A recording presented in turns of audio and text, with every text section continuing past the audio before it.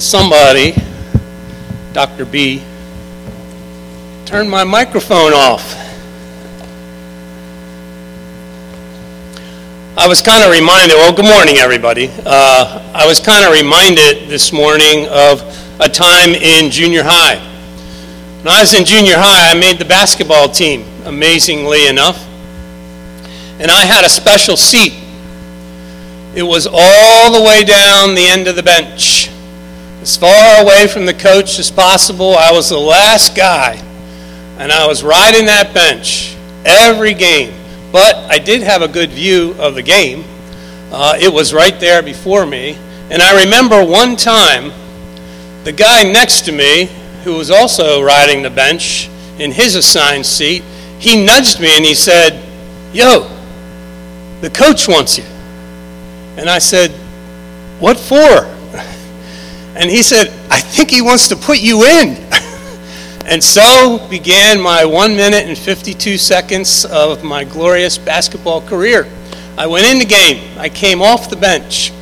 And I felt like this morning, I am coming off the bench. I don't know why Dr. Bunning isn't preaching today, but I am very proud and privileged to come off the bench and be able to share with you today.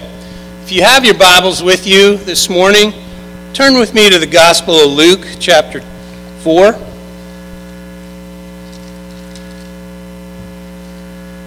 And follow along as I read, starting at verse 14. Luke chapter 4 and verse 14. And let's give attention to the reading of God's holy word. And Jesus returned in the power of the Spirit to Galilee, and a report about him went out through all the surroundings. And he taught in their synagogues, being glorified by all. And he came to Nazareth, where he had been brought up. And as was his custom, he went to the synagogue on the Sabbath day. And he stood up to read.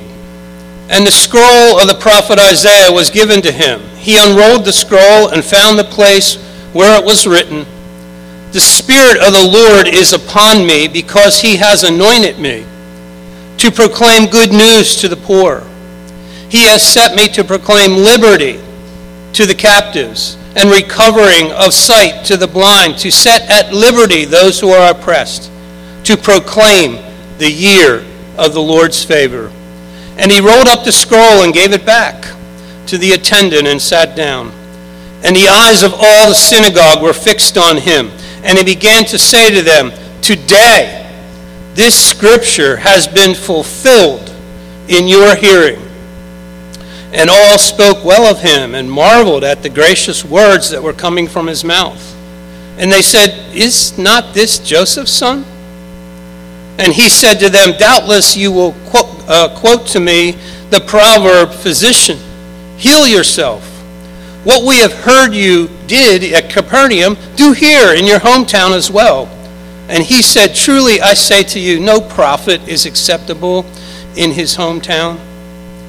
But in truth I tell you, there were many widows in Israel in the days of Elijah, when the heavens were shut up 3 years and 6 months, and a great famine came over all the land. And Elijah was sent to none of them, but only to Zarephath in the land of Sidon, to a woman who was a widow. And there were many lepers in Israel in the time of the prophet Elisha, and none of them was cleansed, but only Naaman the Syrian." And when they had heard these things, all in the synagogue were filled with wrath. And they rose up and drove him out of the town and brought him to the brow of the hill upon which their town was built, so they could throw him down and off the cliff. But passing through their midst, he went away. It is such a privilege to be here in this pulpit today, because I truly believe that when the Word of God is preached, a holy transaction is taking place. I am just a messenger today. But God uses the Word of God and the Word of God preached to come and minister to our hearts. It's that holy transaction that I hope that you have come to church for this morning. I once preached in a church in Millersville, and interestingly enough, I just found out recently that that's the church that Pastor Sam came from. And I got the opportunity to preach there, and as I stood behind the pulpit, on the pulpit, where only the preacher could see, was a quote from John 12:21. "Sir, we would like to see Jesus." And that's my prayer this morning. Just that we would see Jesus today and believe. Let's just pray right now. Father God, I pray that the words of my mouth and the meditations of our hearts would be acceptable in your sight. For we pray in Jesus' name. Amen. Now you notice the sermon title, if you've looked in your bulletin, is What Amazes Jesus? Well, what amazes you these days? It's amazing to me how people sometimes do terrible or completely stupid things and then post them on social media for all to see. It's amazing to me that we have to have signs that say no smoking at the gas pump. That we have to have signs that say don't stick your hand under the lawnmower. That our cups of hot coffee from McDonald's say caution. Your hot coffee might be hot and it could burn you. A few amazing facts. Did you know that field hockey is played in 156 different countries? That over 100 million copies of the Bible are sold every year? And that the Bible has been translated into Klingon? A ping pong ball off the paddle can reach the speed of 100 miles per hour.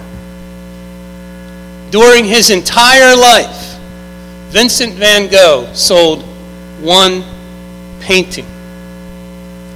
At the equator, the earth is spinning 1,038 miles per hour. There's a lot of amazing facts out there. I just named a few. And today we're going to look at a time when Jesus was amazed. There's only 2 times in the Bible that it says that Jesus marveled or Jesus was amazed. One of them was for great faith, and one of them was for lack of faith. This passage is the perfect story for Luke to begin his account of Christ's ministry. It's right after the temptation. If you look in your Bible, just a few verses ahead of our passage is behind is the temptation. And Christ is beginning his earthly ministry. And today's passage is his mission statement for that ministry. I have taught this passage of Scripture, I don't know how many times in Sunday school classes. I don't know how many times in small groups. And now today, a sermon. And I'll have to admit, this is not the first time I preached this sermon. So now it's 2 times in a sermon. And this passage came up earlier in the year when a group of us in a small group were going through a book called A Praying Life by Paul Miller. I will not mind the depths of this passage today. There's too much in it. I'm just going to talk about one facet of this passage. I encourage you to go back and see all the other gems that are in it. Our passage today is at the start of Christ's Galilean ministry and the start of his ministry.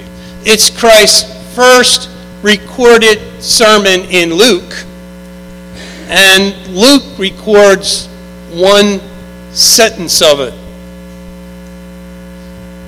And we'll get to that in a minute. But Pastor Sam is away with his family. He went home. He went home to see family. Going home is always kind of great, I think. I don't know Pastor Sam's family, so I'm assuming he's going to go home and have a great time, see maybe old friends, remember old places he'd been to and where he grew up. Today's passage is when Jesus Christ went home. If you remember, he grew up in Nazareth. He was born in Bethlehem, but he grew up in Nazareth. And in this passage today, Christ reveals, he recounts, he outlines the mission of the Messiah. But even more importantly for us today, Christ called the people of Nazareth and is calling his people today to believe who he was and who he is. Let's look at the first part of this text where Christ preaches the gospel in verses 16. Start at verse 16. And he came to Nazareth, where he had been brought up. And as was his custom, he went to the synagogue on the Sabbath day. He stood up to read, and the scroll of the prophet Isaiah was given to him. He unrolled the scroll and found the place where it was written, "The Spirit of the Lord is upon me, because he has anointed me to proclaim good news to the poor. He sent me to proclaim liberty to the captives and recovering of sight to the blind, to set at liberty those who are oppressed, to proclaim the year of the Lord's favor." And he rolled up the scroll and gave it back to the attendant and sat down. And the eyes of all the synagogue were fixed on him. And he began to say to them, "Today this scripture has been fulfilled in your hearing." And all spoke well of him and marveled at the gracious words that were coming from his mouth. And they said, "Is this not Joseph's son?" So the first part of this is where Christ is preaching the gospel, the good news that the Messiah has come. And it brings us to our first point. Jesus calls us to believe. Believe. Jesus calls us to believe. Now this is sort of an aside, a bonus material to our sermon, but Christ's custom was to minister first through the synagogue. Now think about it. Why would Jesus have to go to church? Why? Because he wanted to. He wanted to be in the assembly. He wanted to be with the people of God. Our very first lesson this past week in Vacation Bible School was when Jesus was 12 years old and he separated from his parents because they stayed at home and he didn't. And they finally found him after days of looking for him. And where did they find him? In the temple. And he said, "I don't know why you can't understand that I have to be about my Father's business. But is there a faith step here for you?" Now, I'm sort of preaching to the choir today because you all came to church, even in the heat. But what about next Sunday?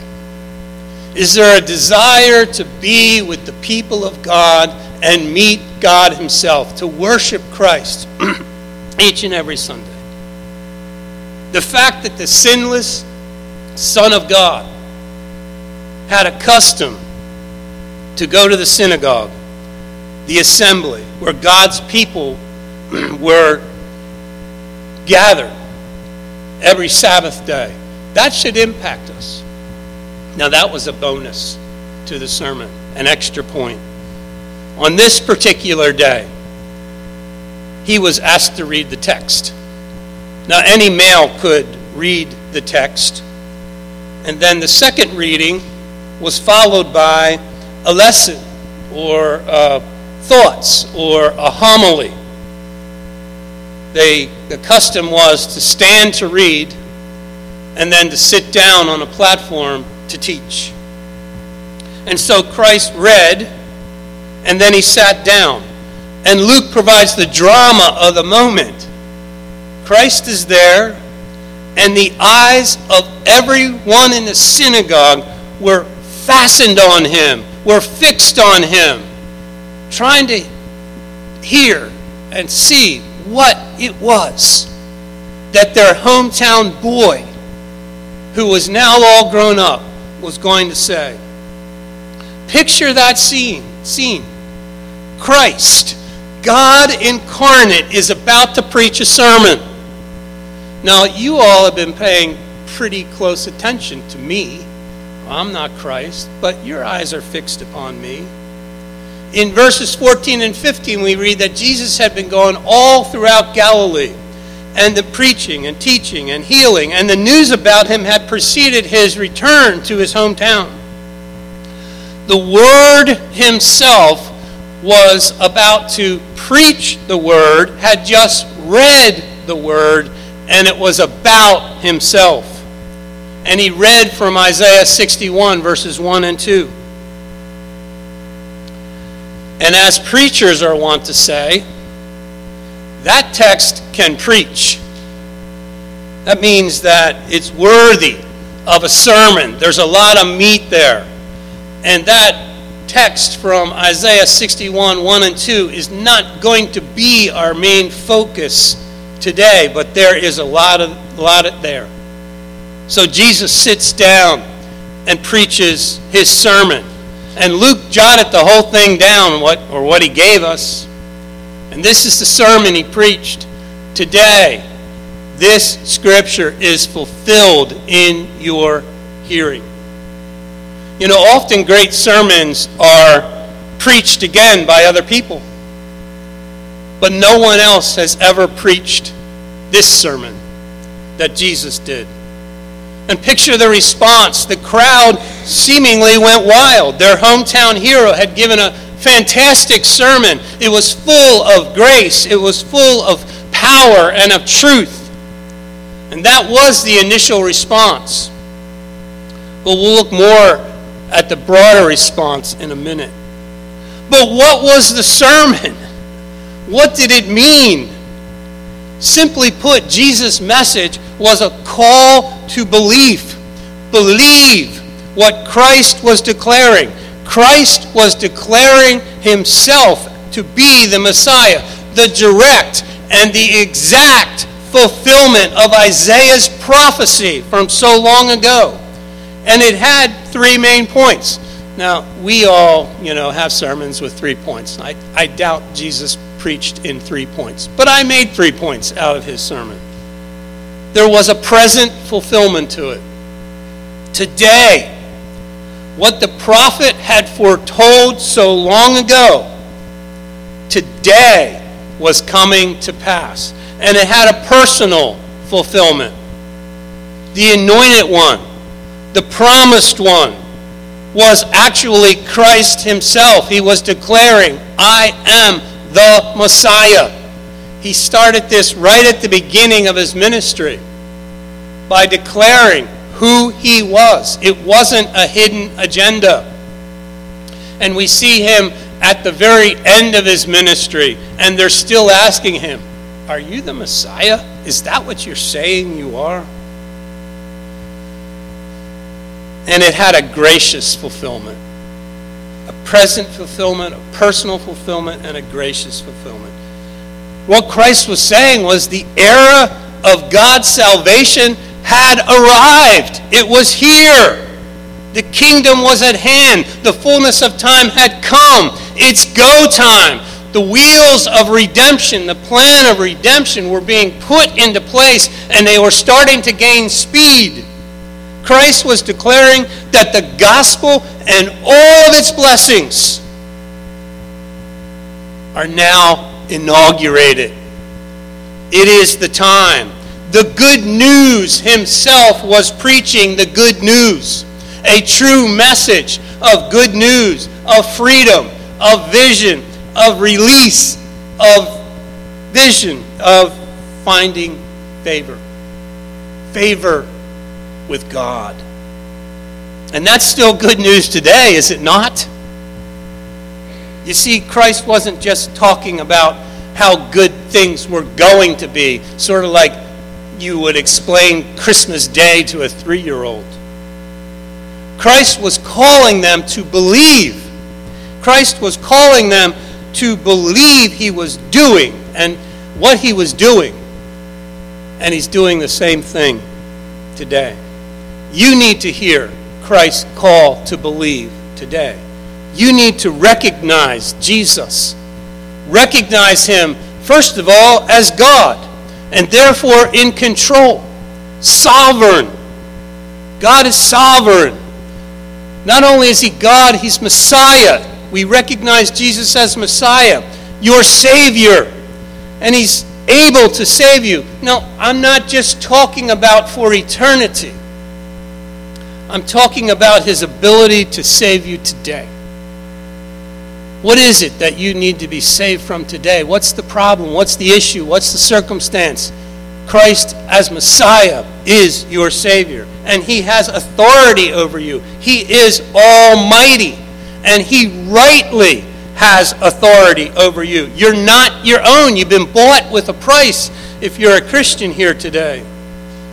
And not only that, we need to recognize Jesus as present with you.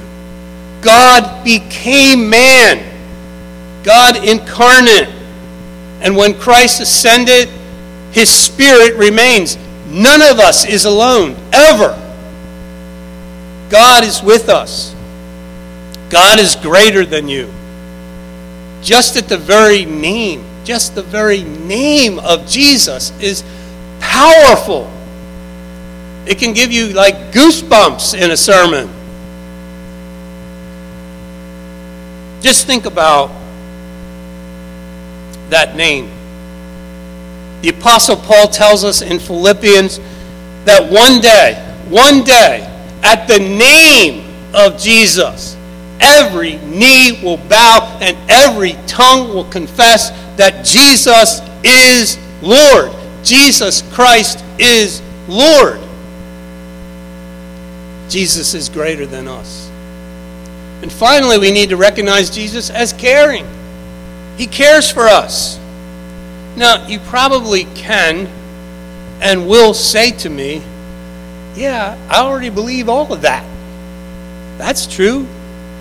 And I say, wonderful. You grasped it. But my question is, do you? And that's Christ's question today. Do you? Is God in control? Do you look to him and him alone to save you today, to solve your problems? Is Christ and his word the final authority in your life? Can you experience, and do you experience, the presence of the living God each and every day? Is Christ really and genuinely almighty in your life, greater than you? And what I mean by that is greater than your needs and your issues. Is God greater than that? And does Jesus really care for you, or are you living like an orphan? Orphan living is unbelief. Jesus has not left us alone. Now, I'm not calling into question your salvation. What I'm calling into question is whether you are acting and thinking like the believer that you are. Are you recognizing Jesus for all these things? The whole point of Isaiah's prophecy, fulfilled in Christ, was to proclaim the good news to us. Jesus saves. Christ is God. Christ is yours. Christ is mine. And Christ is for you. It's interesting. I picked this passage to preach on a long time ago when Pastor Sam asked me to preach.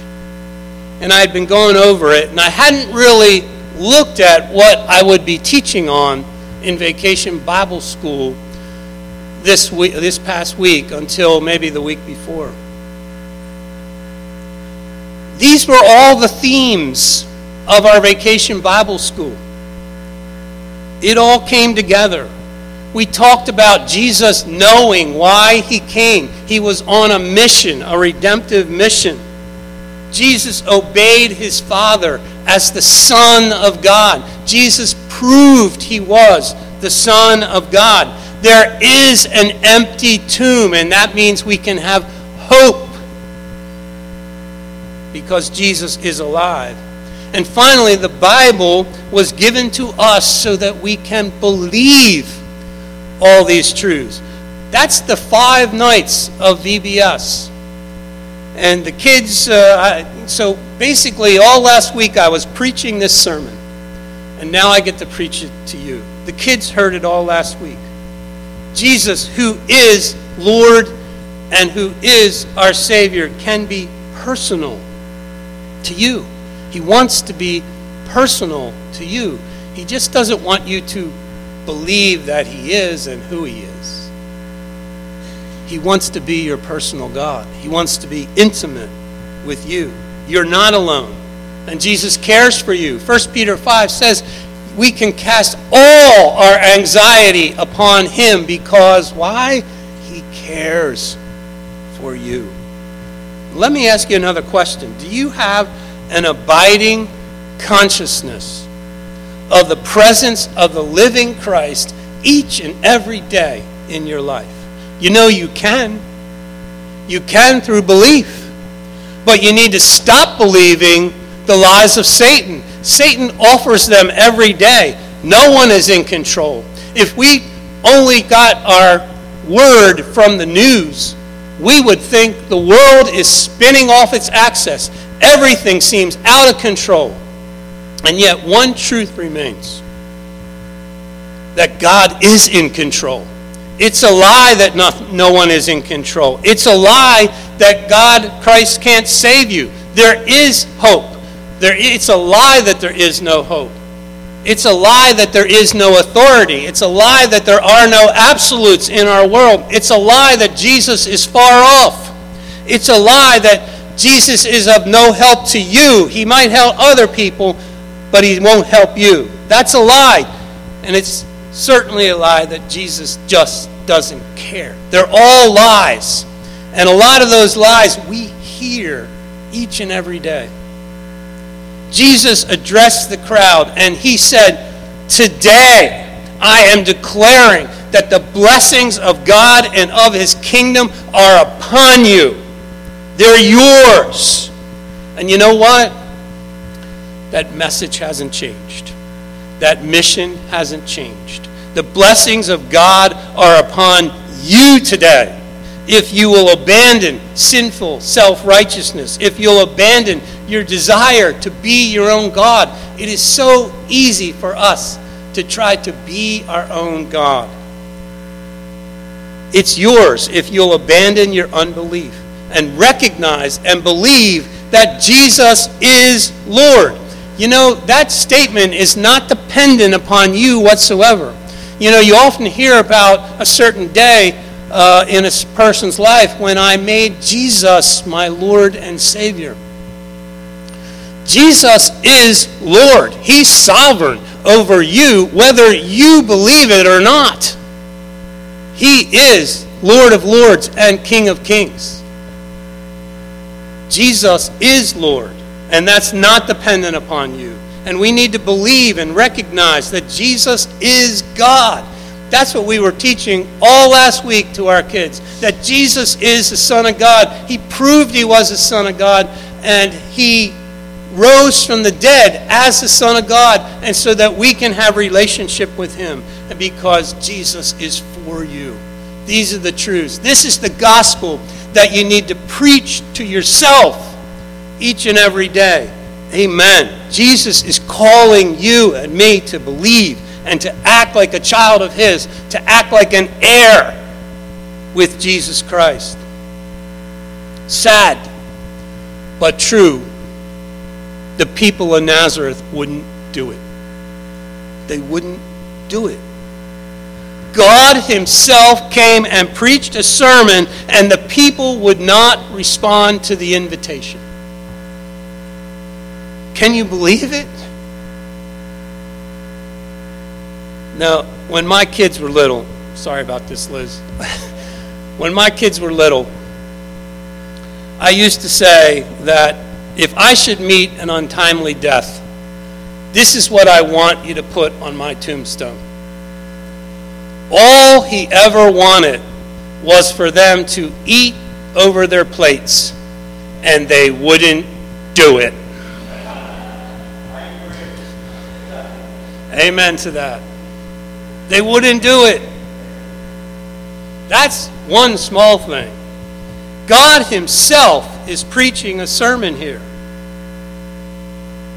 Verse 22 seems like there was a great response, that they thought his words were gracious.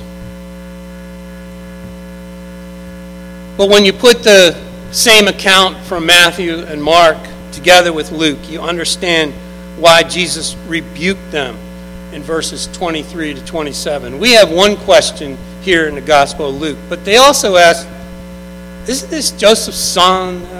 Isn't this the carpenter? Isn't this Mary's son? Isn't this the brother of James and Joseph and Judas and Simon? Isn't this the brother whose sisters are here? But isn't this? And if all of that is true, then can he really be the Messiah? And Mark says in his gospel, and they took offense. They took offense. So that leads us into our second point. Jesus rebukes them for their unbelief. Jesus rebukes us for our unbelief. Look at verses 23 to 27. And he said to them, doubtless you will quote to me this proverb, physician, heal yourself. What we have heard you did at Capernaum, do here in your hometown as well. And he said, truly I say to you, no prophet is acceptable in his hometown. But in truth I tell you, there were many widows in Israel in the days of Elijah, when the heavens were shut up 3 years and 6 months, and a great famine came over the land, and Elijah was sent to none of them, but only to Zarephath in the land of Sidon, to a woman who was a widow. And there were many lepers in Israel at the time of the prophet Elisha, and none of them was cleansed, but only Naaman the Syrian. They also ask, if he's our Messiah, why hasn't he done anything for us? Christ's words in 23 through 27 reveal where their unbelieving hearts were, because he speaks about the gospel being presented in the Old Testament. And what are the two examples that he gives? The gospel coming to two individuals, two Gentiles. The widow of Zarephath and Naaman. The point is a rebuke to his hometown for their long-standing unbelief. They wanted proof of Christ's authority. They wanted the signs that Capernaum had seen. And what Christ responded to them with is one of the most precious truths that we have. The gospel is for everyone who believes. The gospel is for everyone who believes. There's no claim upon the gospel by a people group or a person or an ilk. God bestows blessings. God bestows the gifts of grace, his own grace. And he does this freely to anyone who believes. Amen. Instead of receiving Christ for who he was, for who he is, as God, as Messiah, as in authority, as present with them, as greater than them, as caring, they wanted to own him for themselves. Nazareth received Christ, all right. They received him in unbelief and in downright arrogance. However, I need to turn this to our own hearts. To the degree that Christ is not God and in control in your life, not Messiah, not in authority, not present with you, not greater than you, Almighty, not caring for you, to that same degree, you are receiving Christ in unbelief and arrogance. Ever prayed to Christ, why me, Lord? I deserve better than this from you. To try to do the things that Christ is supposed to be doing in our lives, that Christ is supposed to be doing for you, is living in unbelief and arrogance and negates the presence of the living God in your life. We need to stop trying to solve our own problems with our own wisdom. We need to stop providing for intimacy outside of our relationships. We need to stop overcoming loneliness by ourselves. Think about that. Overcome loneliness by ourselves. We need to stop soothing ourselves through outside means. And the list could go on and on and on. I think you get the point. It's no different than the people from Christ's hometown. Remember when Christ was entering Jerusalem on what we call Passion Week, on Palm Sunday, and he paused outside the city before the triumphal entry. And he shook his head and he started crying. He wept for the city of Jerusalem and for its people. He said, it's too late. He said, how often I longed to gather you together as a hen gathers her chicks under her wings, but you were not willing. And Jesus was amazed. Mark's account says he was amazed for their lack of faith. Doesn't that make you sick? That here is Jesus at his hometown with his people, the people who had saw him grow up, the people that understood from that one Passover when he was 12, how he was amazing the elders in the temple. He wanted to be close to his Father. There's one other time in the Bible where Jesus was amazed, and it's a few chapters later in the Gospel of Luke. It's a story about a Roman centurion who has a sick servant, and he comes to Jesus, and Jesus is about to go with him, and the centurion says, I'm not worthy to have the Christ in my house, but you just say the word, and my servant will be healed. And Jesus said that he was amazed. He marveled at that great faith. You know, no matter how you look at it, Jesus is amazed by you. He is shaking his head. You're amazing. Either for your belief or for your unbelief. Again, Christian, I'm not talking about your salvation here. I'm talking about how you are living your life each and every day. The choice is yours how you will amaze Jesus. Because it's clear that the gospel demands a response. And that's our final point today. The gospel demands a response. Listen to verses 28 and following. When they heard these things, all in the synagogue were filled with wrath. And he rose up, and drove him out of town, and brought him to the brow of the hill on which their town was built, so that they could throw him off a cliff. But passing through their midst, he went away. Okay, Nazareth arrogantly declared their unbelief and actually tried to kill Jesus. As it was then, it is still today. There are only two responses to Christ. There are only two responses to the gospel. Believe and live with the abiding Christ and all of his resources that he offers to you, having them all at your disposal. John calls this the abundant life. Or you can live in unbelief with yourself and in your own strength. And for anyone here who's had a season where they lived in unbelief, where they lived in their own strength, you know how exhausting it is. There's nothing abundant about it.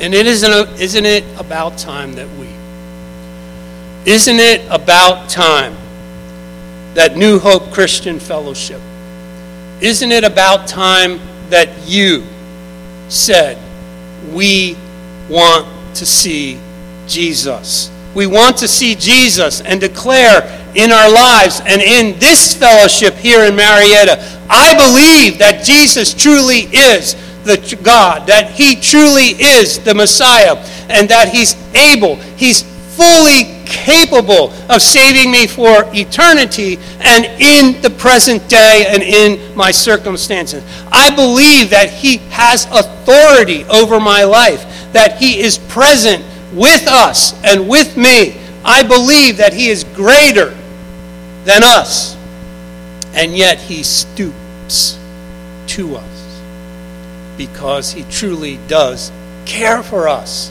I believe he truly cares for us. And after we make those declarations, we need to embrace him as such, as Lord, as Savior, as our strength, as our guide, as our repository for all our cares, all our burdens, all our problems. You fill in the blank. Lay him on Christ.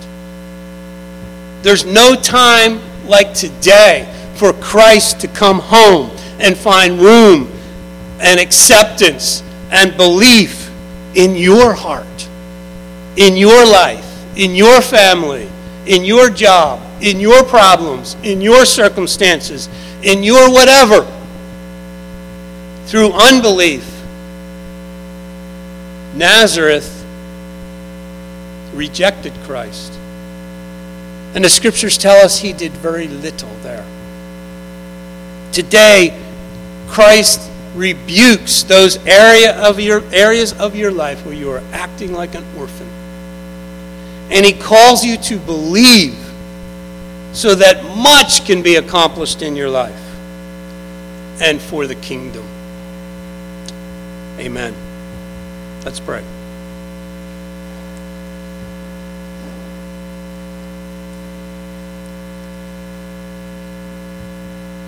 Father God, we do